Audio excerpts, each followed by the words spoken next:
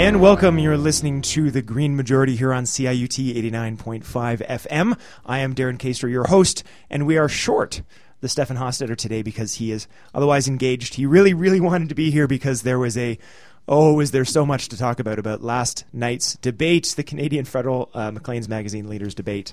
Lots to say about that. We're going to have a little bit to say about that a little bit later in the program, a little bit after the first break here, where we have Katie from 350, Katie Krylov from 350 Toronto, going to come in about the debate. And Stefan is raring to go. He's got a list full of notes, and he said he was very, very sad he couldn't be here today. So he will be back next week. We'll continue this conversation in the world's longest ever election campaign. There will be lots more to come from that as well. But before we get to that, I had the absolute pleasure, and I've been very fortunate to have met Tom Menemenakis at an event at CSI the other day, actually under the auspices of my actual job. We had a great conversation on the side of the event, and the more we talked, I just decided, you know what, Tom, you got to come on the program. So he's here right now in the studio with me from Ethos Assets. Welcome, Tom. Thanks, Darren. Nice to be here.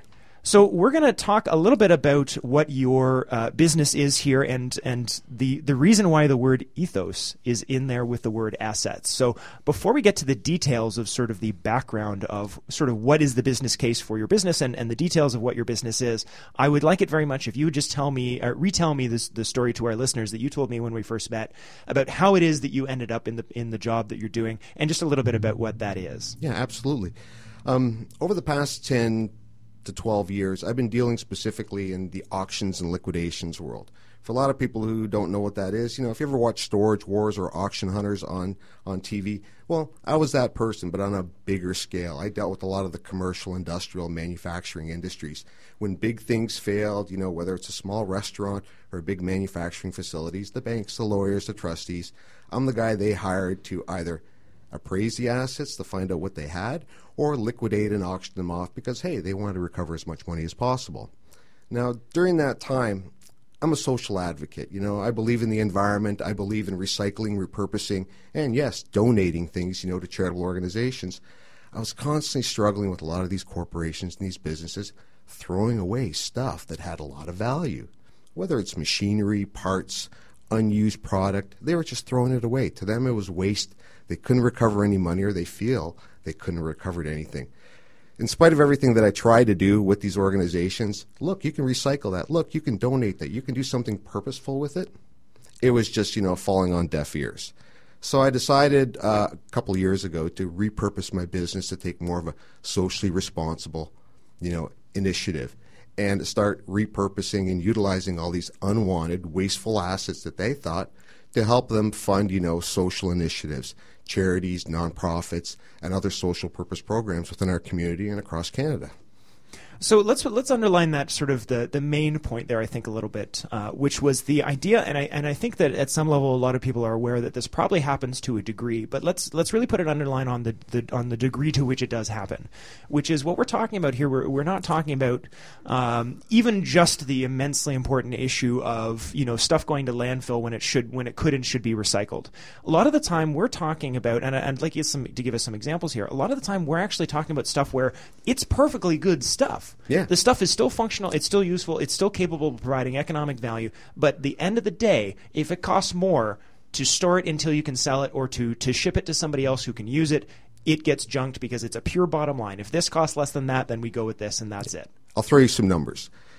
Last year in 2014, worldwide, the retail economy was about $15 trillion. Yes, $1 trillion. And this is hard goods from electronics to clothing to food services, automobiles, automobile-related consumer products. Now, out of that $15 trillion, about $642 billion is either customer returns, overstock, or products that, for one reason or another were returned back to the retailer. Now, there's another $622 billion worth of overstock or surplus that never gets sold. So we've got roughly $1.2 trillion of product that's still in the stream. Now, about 48% of that does get resold out to different venues. You might see them, liquidation sales or at a liquidation center because they've packaged them up as open box items. They sold them off to a third party and they sell them through another retail avenue. They get a little bit of money, but a variety of that product tends to end up being thrown in the garbage because for one reason or another they feel it's unsellable.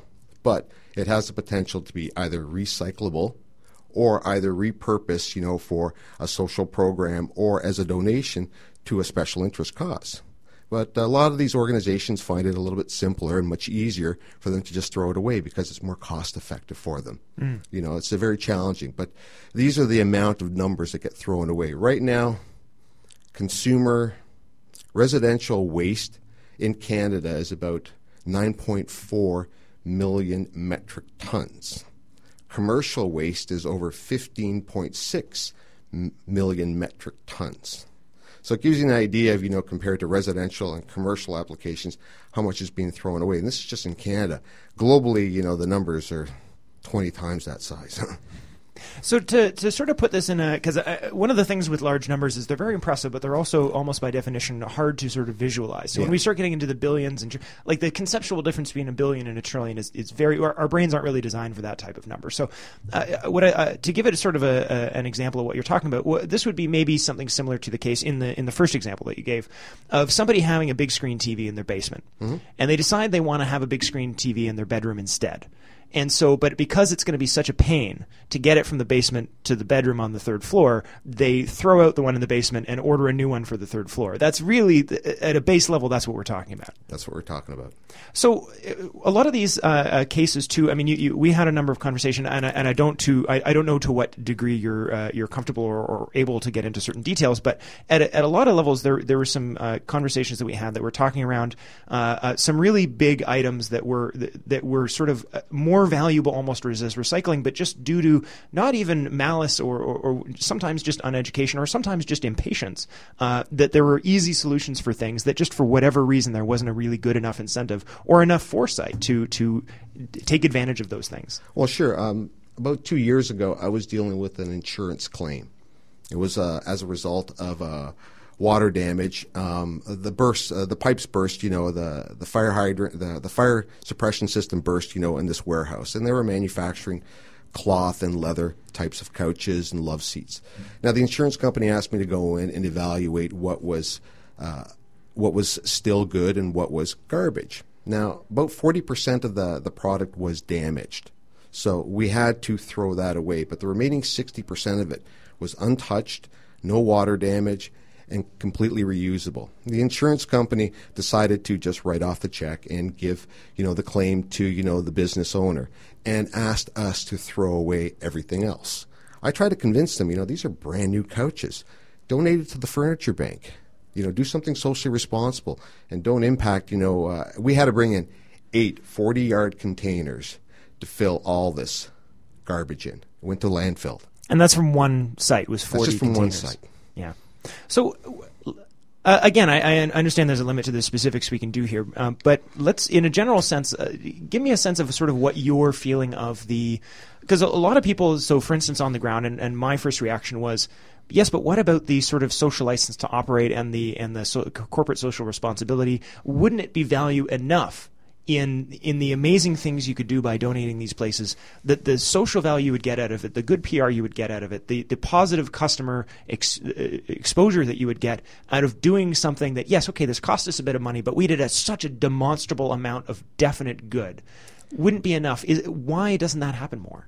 Well, because at the end of the day, it's about the bottom line. They want to recover as much of money they have in terms of the production associated to that product that they have surplus for. So they'll follow a reverse logistics, program in terms of, this is an open box item, it's still brand new. We'll sell it at a slight discount, but we'll be able to recover some of our monies. They follow a very systematic process in terms of trying to recover as much money as possible. Donations tend to be the last thing. recycling is a big key factor for many manufacturers if they can recycle some of the unused plastic components or metal, shavings as a result of, what they're manufacturing. Yes, they do have those efficiencies. But unfortunately, once it's a finished product, they don't have efficiencies in place in terms of how to repurpose it or recycle it. They leave that to us or to our municipal waste disposal programs, to handle efficiently. So, this is one of the reasons why I created this solution, because I'm like, look, ladies and gentlemen, let's find a different avenue rather than creating more waste. Let's try and find a more socially responsible avenue where we can generate important funding to social causes, charitable organizations, and nonprofit organizations.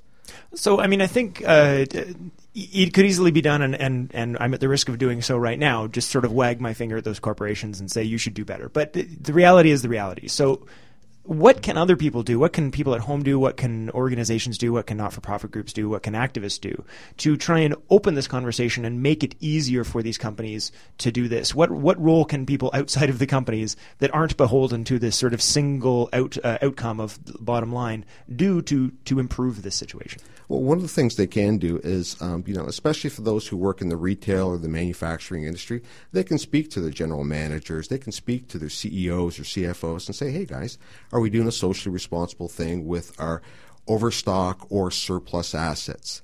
What are we actually doing with it? Why don't we repurpose it in a responsible way? Have that conversation in-house.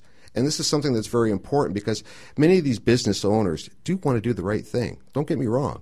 They're socially conscientious individuals, but at the end of the day, they have to support, their business and the families that work there. So they want to make sure that they're making money and they thrive and they survive. But at the end of the day, it's sometimes more cost-effective to throw it away. Well, have that conversation now.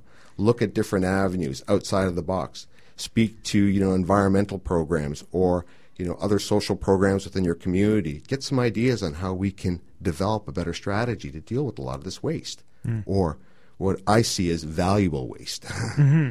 Well, and let's talk a little bit about more about that. So, one of the things you were saying was that, a lot of stuff isn't, being recycled when it could be. There's certainly good items that just sort of get easier. And I think part of the reason for that, and this is coming back to that numbers point a little bit, was that, if we look and say, there's $1 billion or $2 billion worth of materials that were perfectly good, and so why did they go to landfill or why did they get written off or whatever, this and that, is that what we have to take into contrast is the idea that this is a line item next to several other numbers with many more zeros behind them. And so that these sorts of things really do seem like, rounding errors when compared to the types of transactions that these things are doing. So is it sort of fair to say that, it is very reasonable to expect these companies to do better and to improve and that we should help them do that, that it's kind of from a human perspective sort of understandable that it doesn't register highly for them amongst all of their other responsibilities? Well, one of the problems with consumer products, take for example your laptop there. Many of the manufacturers manufacture based on a cost-effective business model. They want to offer a great product at the lowest price possible to the consumer because that helps them, in terms of their bottom line. I had a conversation with a computer manufacturer, organization yesterday, and they said, no, Tom, we don't put a lot of recyclable content in our product because it's too expensive. So we manufacture product, or they manufacture product that's challenging for us to recycle. Mm-hmm. E-waste is a great example.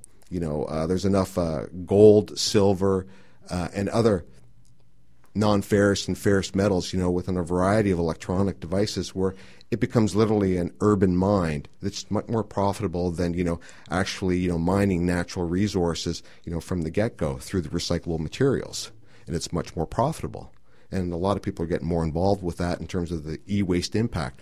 But the manufacturing side is where the challenge is. They're not creating a product that's easy enough for us to recycle. Well, and as you're saying, they're valuable materials. They're just dangerous materials. And so, please correct me if I'm wrong, but I believe it was Manufactured Landscapes that took a really good look at these giant mountains of electronics waste, and these small children in China just picking through it and picking out the little gold chips and stuff to make an income. So it's valuable, and somebody's going to do it, but we're doing it in the most destructive possible way to be done. That just creates hardship all the way down the line. But hey, you got to sell a computer. Some of the recyclers, internationally, tend to transport product overseas for processing.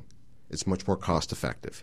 They won't openly say that, but it has happened. I've seen the newspaper articles. I've, read the controversy, across the world in terms of seeing whether it's India, China, Bangladesh, Pakistan, doesn't matter. There's a variety of different regions where this product is being shipped over.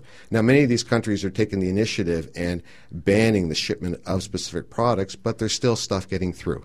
There's still stuff getting through because they don't want this waste here. They can't handle it here, so they sent it to an area where it's more cost-effective to rely on that labor cost to help them process, many of the recyclable materials out of our e-waste or other products.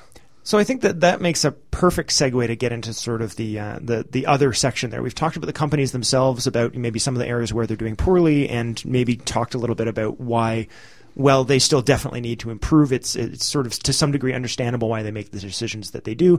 And we've talked a little bit about the public. What, if anything, is the role of the government in this conversation? Is really the only solution here, the effective solution, to get somebody to come in and just regulate the heck out of this industry? Or, I mean, is the fear that if you overregulate these businesses won't be viable anymore? So what's the role, and how possible is it just to regulate these problems away?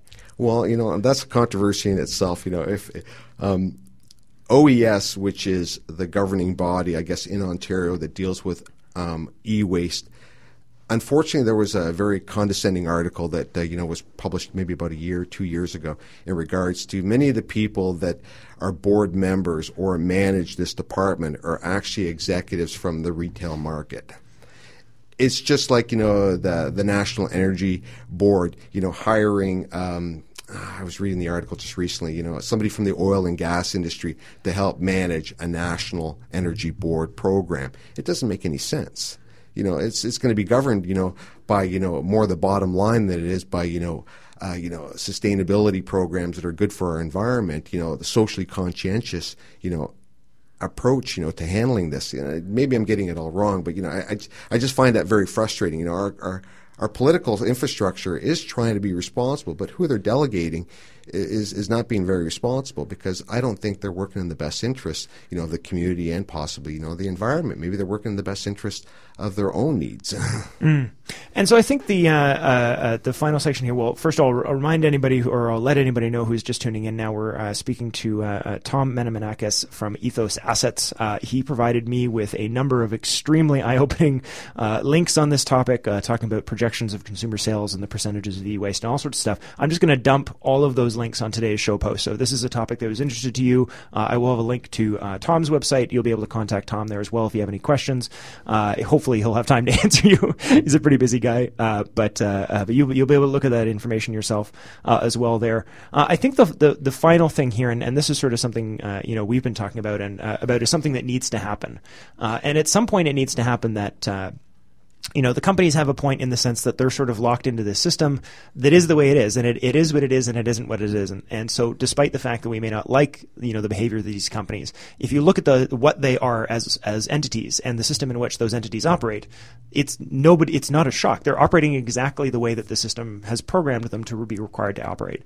So at a certain level, there's only so much they can do without help. And so the final step here, and this is a conversation we've had a few times that really needs to happen, is at some point, some of these people with authority inside some of these companies, maybe some of these thought leaders inside these industries, really need to sit down with the people who do focus on those small details that seem like liner notes and write off errors for the companies, the activists who are upset about these issues. And instead of the companies just ignoring them and the activists just hating them, at some point there needs to be a constructive conversation here. And I think the people with the authority to make some of these changes and decisions and to evolve on some of these issues, sitting down with the people who probably know 10 times more about some of the problems with these companies than the companies themselves do, really there's a constructive conversation waiting to happen there.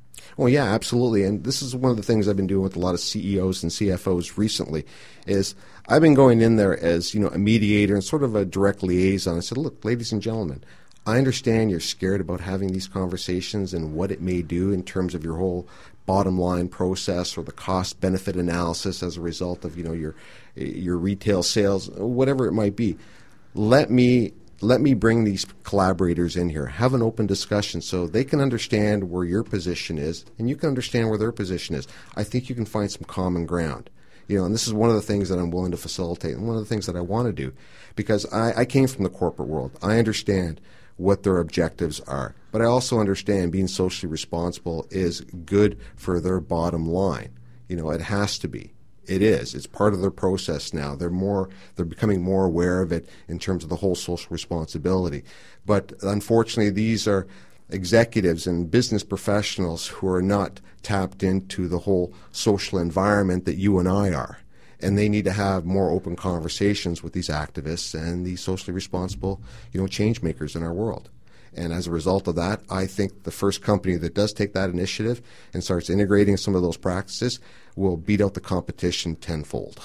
Absolutely. Well, I think that's a perfect place to stop for now. Tom is going to stick around for the rest of the show. We're going to have Katie from 350 join us in just a moment to talk about the debate. So without further ado, we're going to go to our music break, and we'll be right back to talk about that. You're listening to The Green Majority. And then Jason, our tech, is going to jump in. What are we going to listen to this week? We're going to hear, we got a request actually from our own Kevin Farmer last time I was in, and this is the song Full Circle by Half Moon Run.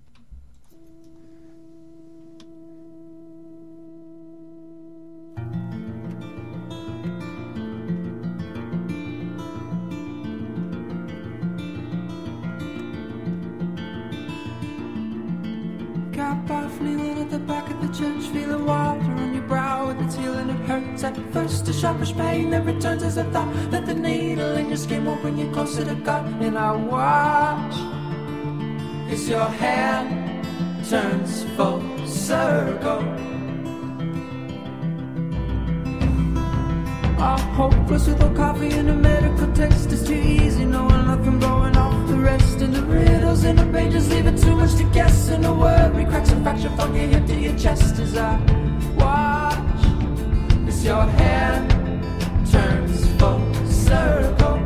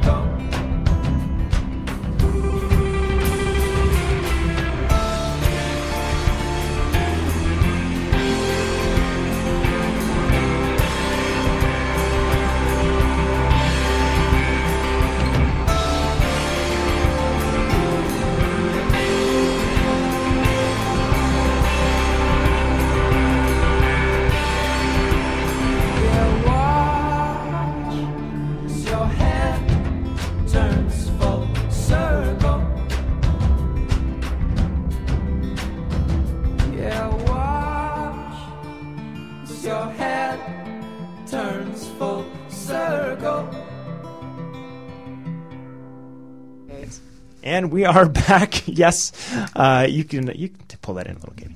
So we pulled Katie into the studio here in the last minute. Katie Kralev from 350, one of the co-presidents. Is that currently correct? Not quite yet, but soon. Okay, soon to be co-president or soon to be president? Soon to be co-president. Yes. Okay, from Toronto 350, Toronto 350 members of which I think I've had at this point 5 or 6 different members from the organization in over the last 8 years. Very strong group of Toronto climate-focused environmental group, largely of students. And we've called Katie in here to fill in for the empty seat that is normally Stefan to hopefully say all the things that Stefan wanted to say because he was very upset that he couldn't be here today. So we're going to talk a little bit now for the next segment about last night's Leaders Debate, Federal Leaders Debate 2015, the first one, and potentially, as outlined, and this was the first thing I noted from watching the repeat this morning, potentially the only one with all four leaders. So I will leave it there for now. I actually got in from work halfway through, so I watched as much as I could of the beginning this morning. So I've missed like the middle 5 minutes there. But I will lean on Katie quite heavily as well, who was at a debate watching party till late, I hear. Tom? Debate watching party, that's kind of cool. Yeah, it was packed. So if you would maybe just give us some of your early impressions here, and then I made a bunch of notes about some of the things I wanted to point out as well. But we'll start with you. Okay. Okay. Well, thanks for having me, Darren. This is my first time ever on the radio. Woo! So. I'll never get this again. I'll never get to go back, but I'm happy to be here. So, yeah, I mean, my first impressions of the debate, I have to say this, I said this yesterday on my way to the debate that, the Canadian federal election I can't help but always feel that, we're all voting for who we want to be our new dad. And I felt that was very heavily present in last night's debate. So, the patriarchy is alive and well, and I think it's important to acknowledge that. So, in this debate, we can choose between our cool dad or our kindly but slightly bumbly dad or our strict dad who's kind of hard to talk to. And then, Elizabeth May is kind of our older rebellious sister who maybe indicates that maybe we don't even need a dad anymore. But that said, it was great to see energy combined with environment and climate and pipelines as a big part of the debate. I think, it was a whole topic. I think that this is exactly the kind of climate change debate we would want to see if the year was 1992. Yes. Our political leaders are still very much behind, and I think they underestimate both the urgency and the severity of climate change.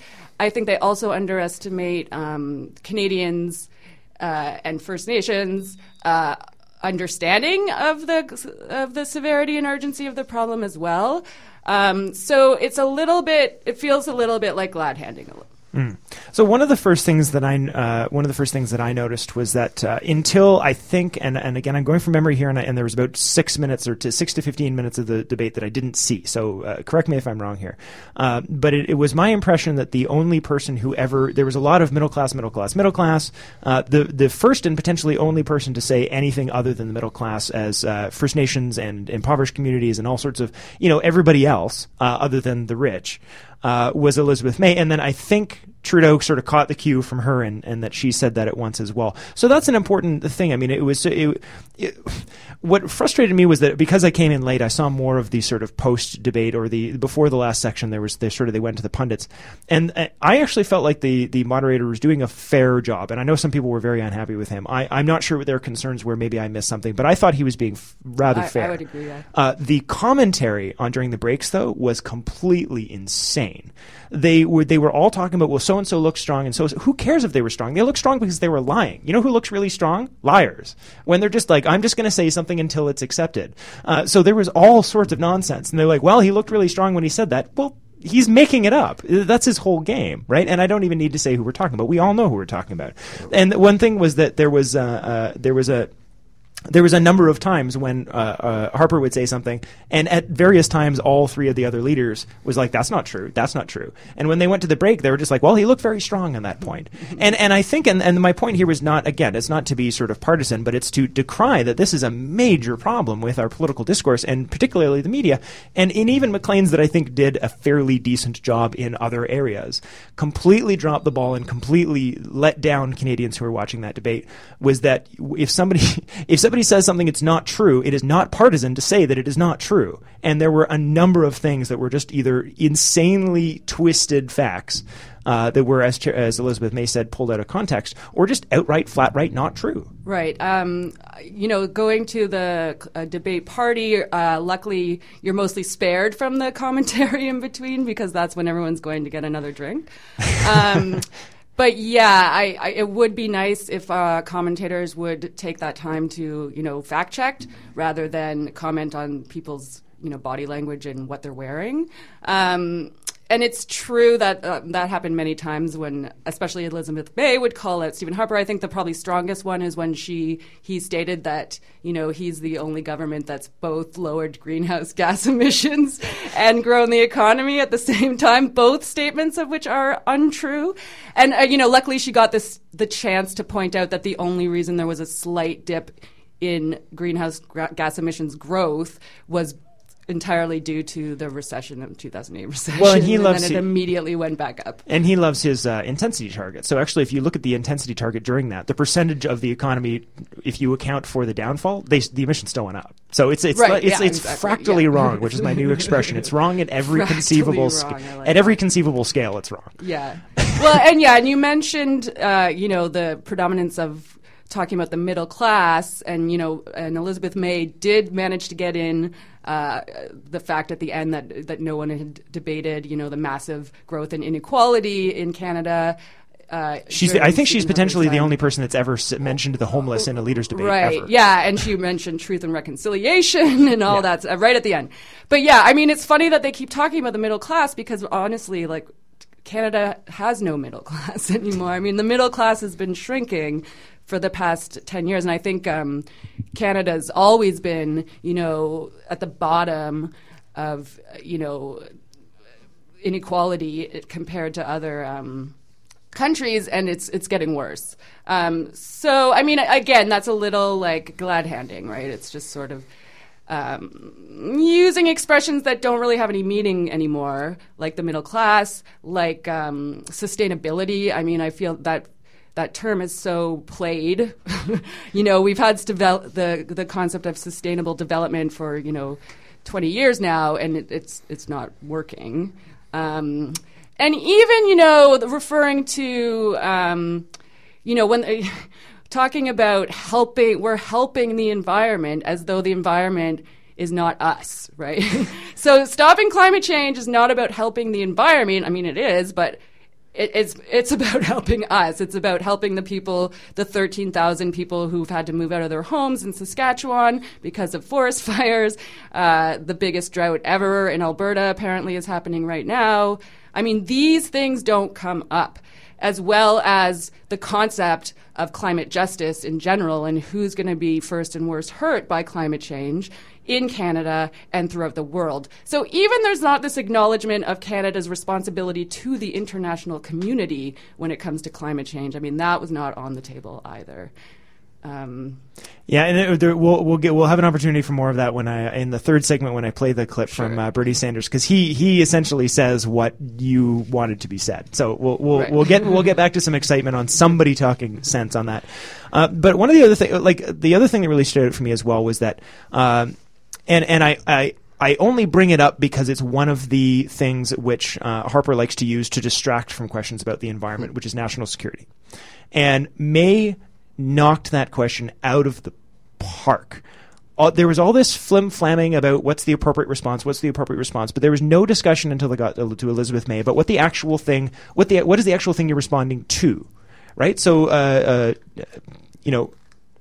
he was obfuscating quite a bit, but within the limited understanding of how he had presented it, what Harper said makes sense. It makes sense if you limit it to the things that he was limiting it to, which is sort of how he likes to play things. Mulcair and Trudeau had sort of different ways of sort of agreeing with him while trying to make themselves look distinct. So it's like, well, I don't entirely disagree because they know that it polls well, but I disagree enough that you should approve of my position more than Harper's. And Elizabeth May just stopped the show as far as I was considered. I said, essentially, she didn't say this, but she might as well have said, what the hell are you guys talking about? This is a complicated issue. There isn't one side. If we back one side, it's enemies on all sides here. You can't just we can't just say they're the bad guys and act like the people that we're helping when we bomb those people isn't helping other people. It was the most glaring opportunity of seeing how just completely, and it's not that I don't think any of the leaders understand this, it's how much they're completely just making stuff up that they think will play well and that has no connection to reality whatsoever. And I think that was at no point more clear than on the ISIS question. Yeah, I mean, ISIS is obviously a really complicated question, and I'm actually just reading a book on it right now. So I'm starting to kind of get the fullest picture. And yeah, of course, it's way more complex and, than than the way they talk about it, then anyone understands it. And I mean sorry. Yeah, I mean, it's crazy. Like, I mean, Saudi Arabia and has funded most of ISIS, right? And so, I mean, it's funding this and sacrificing that and backing this person instead of that person. I mean, nobody is understanding what they're doing at all. Right? There's a whole bunch of, to varying degrees, bad regimes or bad regimes that have stuff we like, so we pretend they're not bad regimes and stuff. And there's a mixture of people we've decided to publicly say that we don't like and publicly say that we do like, messed up on both sides of all of those fences. So by definition, there's nobody essentially you could bomb in that entire part of the world that wouldn't have negative consequences for us, even if they've done stuff we don't like. Like, it's a really, really messy situation. Right. And I think and the reason I bring that up, because obviously this is an environment show and we're doing that. Mm-hmm. The reason I bring that up is because it was the greatest example of, just like that, for climate change, just like that for sovereignty issues, just like that for First Nations issues, just like that for truth and reconciliation. It's all of this blah blah blah blah language that doesn't appreciate any of the actual details, and those details really matter. Well, and I mean, if Canada wants to do anything in that situation, I think we should think about our refugee policies, our migration policies, our immigration policies, because just like the crisis in the Middle East, climate change as well is going to cause a whole bunch of refugees, and like, are we going to help them or are we not going to help them? What is our responsibility?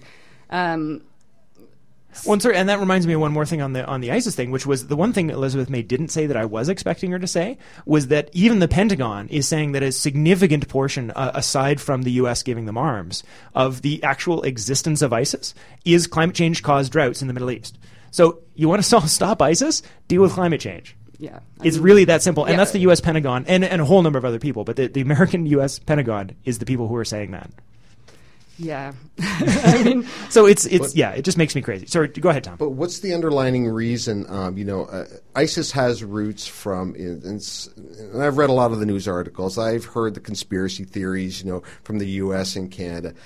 Typically, ISIS had roots, from the Afghanistan wars, the interventions, of Western, Canada, U.S., France, Western societies, going in there for what? To protect the interests of humanitarian interests, as they outlined it.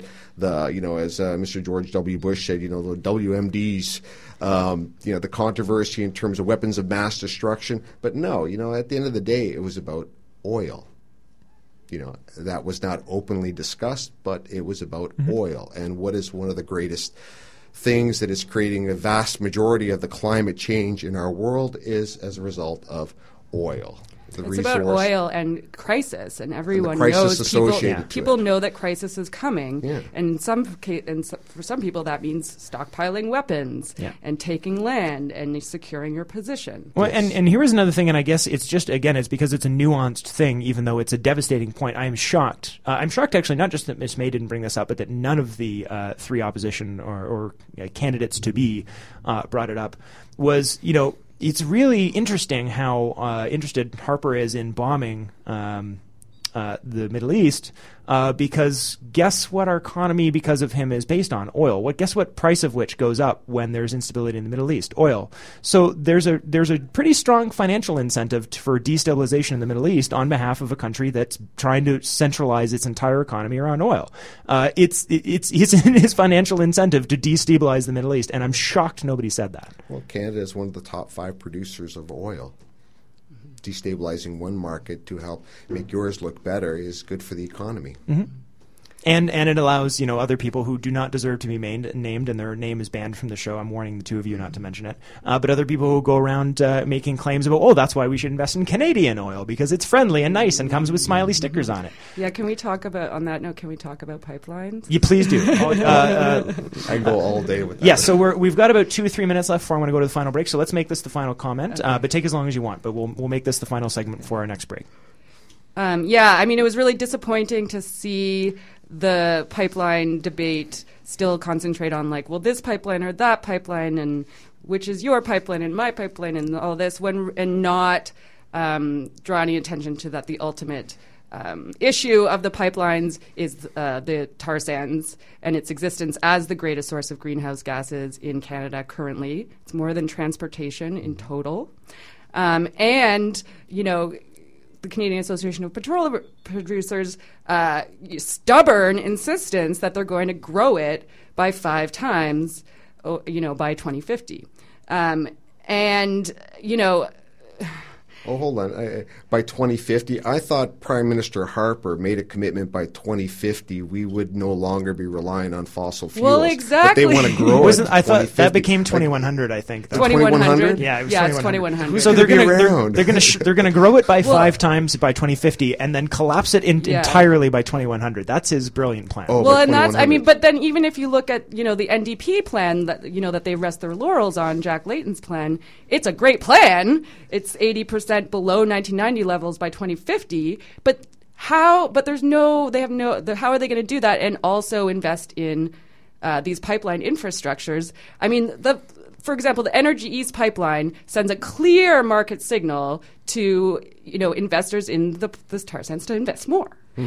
And so, and Elizabeth May kind of pushed Mulcair a little bit on the Kinder Morgan pipeline, but more for, its threat to the ocean and shoreline and tankers and things like that. But she didn't make the climate argument there. And I wish she would have pushed him on Energy East a little bit more. Yeah. And that being said, too, Trudeau and Mulcair are both now saying that they say sometimes, that they will require harsh climate tests and rigorous environmental tests for pipelines, but still, in the same breath, assuming that those pipelines will get built. So how harsh is a test where the result is already, known? If you're pretty much assuming that the answer will be yes, right. then what kind of test and I are you really offering? think that we need to start pushing them to name the National Energy Board and talk about the National Energy Board and okay, if you're going to make a climate test, how are you going to do that? Because it currently doesn't have one. Yeah. It's currently recognized more and more as one of the most corrupt, bankrupt institution. Recently, Mark Ellison, who was the former CEO of Hydropower, dropped out of the Kinder Morgan process, saying that the NEB is captured by industry. Even more recently, a prominent economist who was intervening in that as an expert intervener dropped out. She wrote a letter stating all the reasons why the National Energy Board is a worthless institution and it's not even worthwhile intervening. Well, is the new director an ex-executive of Kinder Morgan? Right, yeah. So the day before he announced the election, Stephen Harper. Conflict of interest? He is a consultant for Kinder Morgan. Oh, okay. Yeah. All right, so we could easily do an entire show on pipelines. Katie, maybe will be gracious enough to come back and help us with that. But let's take a break for now. I want to do a brief segment here on the Americans because there was both the Republican primary last night, which is terrible because I only got to see 2/3 of the Canadian one and I missed the comedy in purpose of watching the American one. But more importantly, I have a brief clip from Bernie Sanders speaking to Senator Inhofe. Senator Inhofe is the guy that made the YouTube fame of bringing a snowball into the Senate floor and saying, "See, there's no climate change because I have a snowball." Bernie Sanders, the senator from Vermont, who's doing very well and is the closest by a mile challenger to Hillary Clinton for the Democratic nomination. Whether or not you think he can surpass her, he's definitely being a legitimate challenger. And I have a very brief clip of him speaking to a climate change committee to Senator Inhofe that we're going to get to after the break. And then we're going to talk very briefly about the Clean Power Plan, which is the clean energy plan that Obama has just put forward. There's a very excellent, very, very detailed website about that. We're going to just skim through it a little bit because I promised we would talk about it when I was briefly forgotten for a moment that the debate would be the night before today's show. And we will definitely dig more into the debate and into the U.S. climate change plan next week as well. But we're going to go to a music break now, and we'll come back and deal a little bit with it. So, Jason, our second music break, please.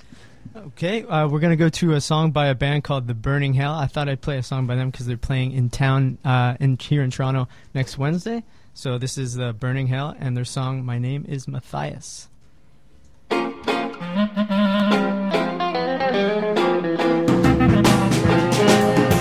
the 60s, my mom was hip and mini-skirted. She was raised as a Catholic, but then she converted. She loved my dad's religion. She loved him too, and that that's how I was born a Jew.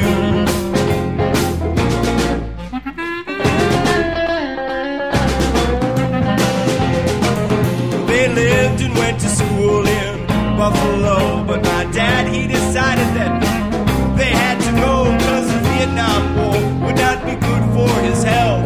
And that's how I was born in the Commonwealth. Where we're born and when we die, we can't control that.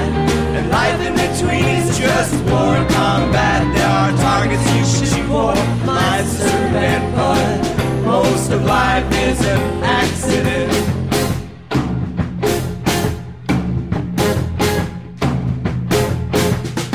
I've spent time in Peterborough and in Winnipeg, but leaving is living if you just use your legs. Cause everywhere is nice if you're drinking a beer. So some days I'm there, some days I'm here.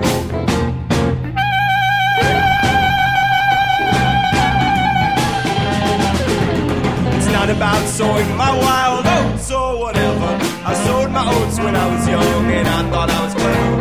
My oats all rotted in the field where they lay, and I'm oldless and unemployed these days.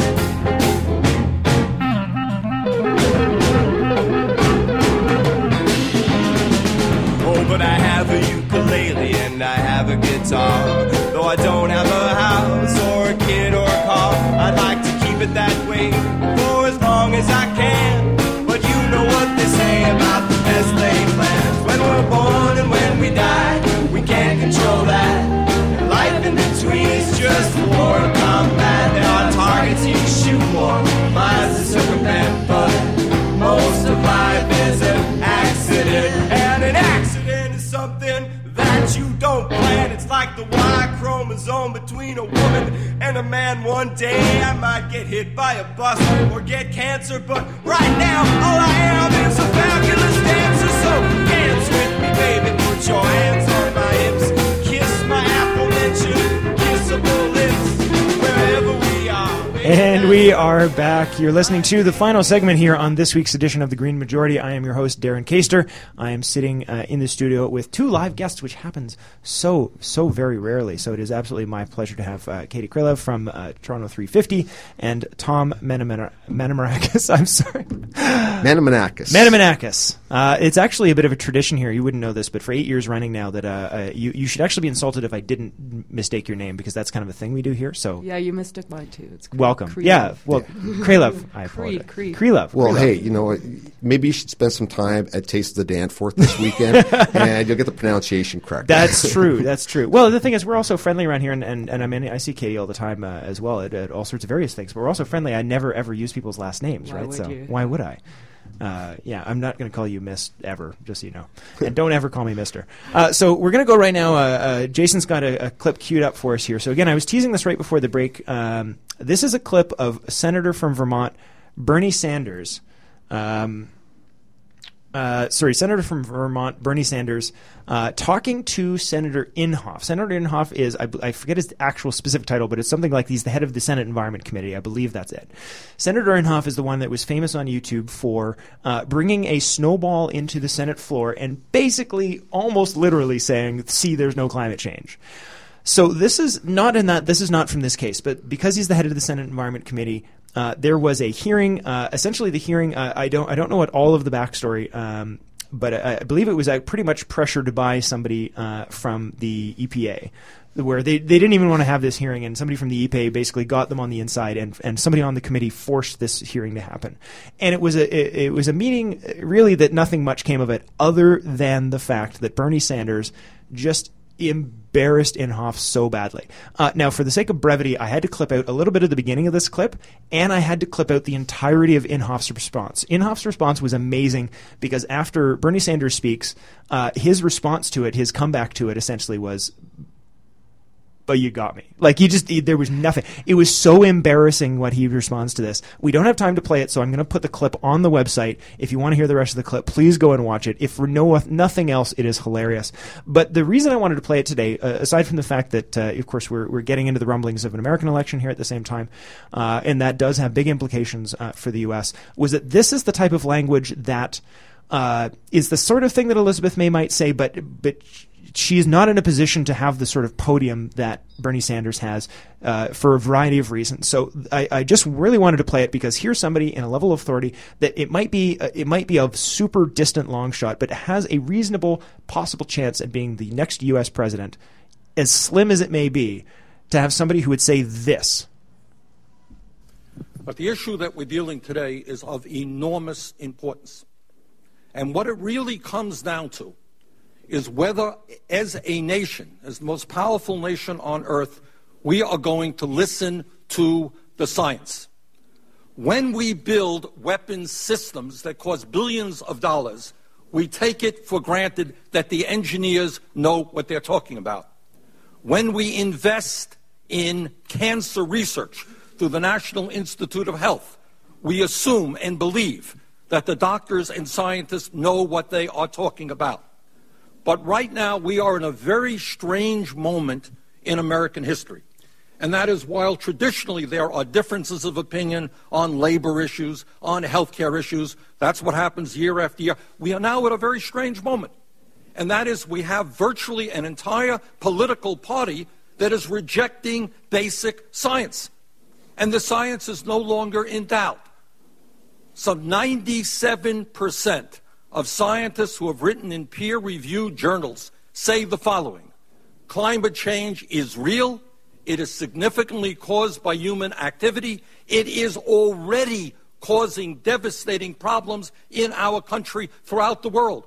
Yesterday, the newspapers reported that in Arizona, they are worrying about how Phoenix and other cities are going to get water because of the terrible drought we have seen in the Southwest. Australia is burning up. We have had extreme weather disturbances, major storms that have cost us billions and billions of dollars. Sea levels are rising, which may flood, among other cities, the great city of New Orleans, New York City, Boston.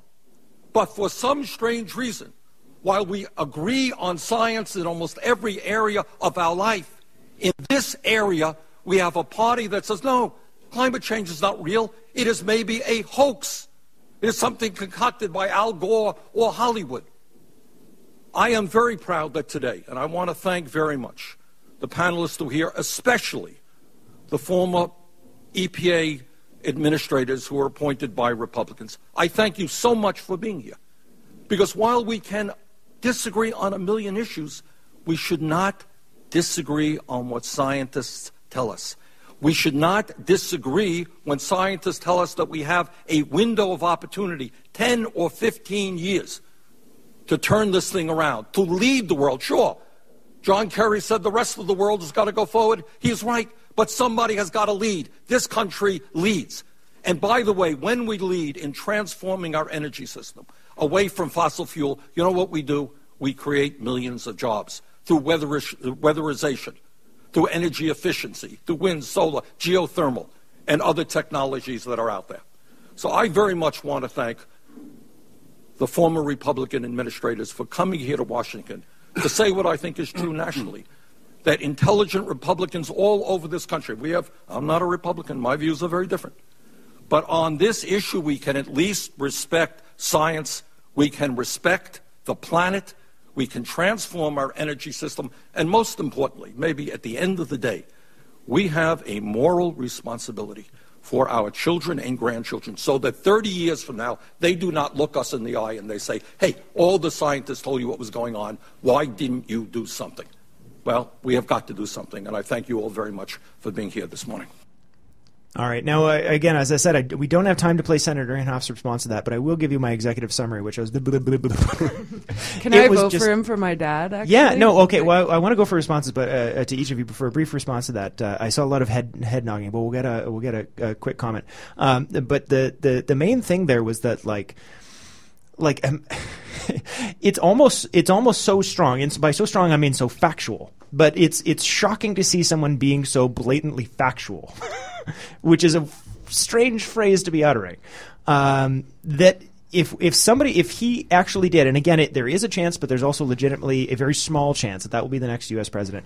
But if we had somebody that strong in the White House, in the U.S., it almost renders moot because of how much of a lead we take. That's exactly what he was saying. Because of how much of a lead, whether we like it or not, we in Canada take from the U.S. If we had Bernie Sanders as the American president, it almost doesn't matter who gets elected in Canada because we don't have an option, right? He's a senator. Sanders is both progressive, factually based, but he's also a bully, and he doesn't take crap from nobody.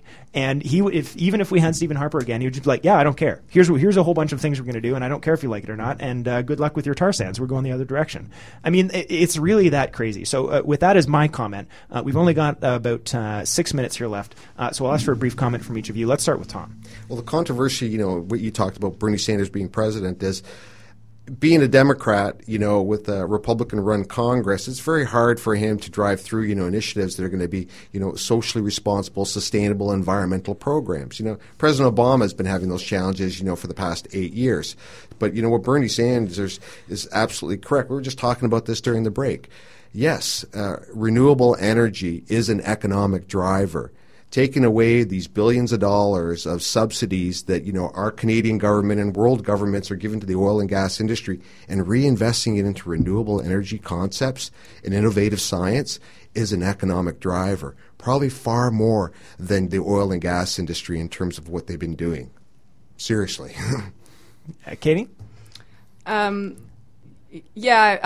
I think one of the best parts of the debate last night, it sort of relates, is when Stephen Harper basically acknowledged that President Obama doesn't listen to him at all and doesn't really care about Canada's position on Keystone XL at all.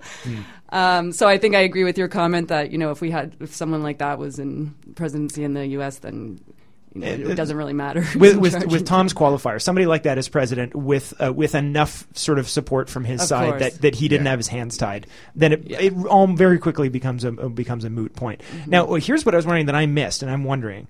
I was trying to look out for as much climate change stuff, but as I said, I did miss a good chunk of the middle of the debate.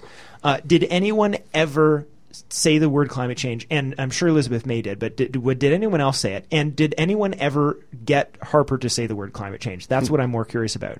Because one of the things he loves to do is he loves to just never say that word. And when forced to, he's like, yes, okay, it's real, but there's these other concerns and terrorism and blah, blah, blah. But he has been forced on the record to very quietly be climate change. Did anyone make him say it during the debate? They did, actually. Yeah, they all said it. And he, of course, referred to the new agreement that he just made at the UN conference the other day, or the G7, I should say. Mm-hmm. Kind of quietly referred to it, but I think he just got slammed by Elizabeth May. So, but he did say the word climate. Yeah, it was great. Yeah. And I think Bernie Sanders that speech was amazing. I think. I'm not sure here in Canada if we have such a debate about the science anymore. So it's we have another kind of it's more about the economy that we have a debate about. Yeah, I feel like it's less a debate about the science and more just a minimization. Like no public politician, no remaining public politicians will actually say it's not an issue. They just refuse to talk about it, or they kind of mention it as an afterthought. So it's sort of like it's almost even worse, because if you're a Republican and you say, I think this is nonsense and here's some real priorities, okay, you're wrong, but that's at least a position that you can take. Right. But being like, yeah, it's real, but look shiny over here is 10 times worse. And here we have a lack of courage. People just don't have the courage of their convictions. I would also say there too, leading is a really important thing for the U.S. to do as well.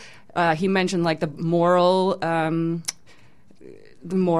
urgency for our children and grandchildren. I think on the other side too, we have to also push our leaders to acknowledge the moral debt we have towards the rest of the world, especially, developing nations, where we have, gained all of the gain for the exploitation of fossil fuels over the last 150, 200 years. We have gained all of that gain, and a lot at the expense of developing countries. So we have a moral debt to them as well. And going into the Paris COP talks in December, that has to be a huge issue, is what do developed countries owe to developing countries in this, transition. Yeah, and I think sort of my final comment, we've got about 2 minutes left here, so my final comment on that, I think, will be that one of the things that's sort of said is like, well, okay, so some of the biggest thing is not that we're using it, it's that we're exporting it, right? They're selling it to countries that are developing right now very quickly. They're exploiting it, actually. They're exploiting it.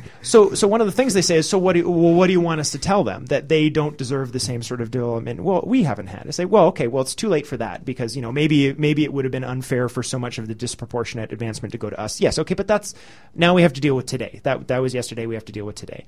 So today you're saying no. So here's what you do. It's very, very, very, very simple.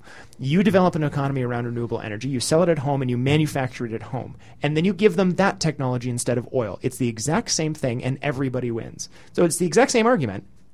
Everything happens, but we don't feed climate change in the process. And I don't want a single listener to go home today and ever, ever, ever let anybody tell them that, because that is one of the most nonsensical arguments for developing the oil sands in existence.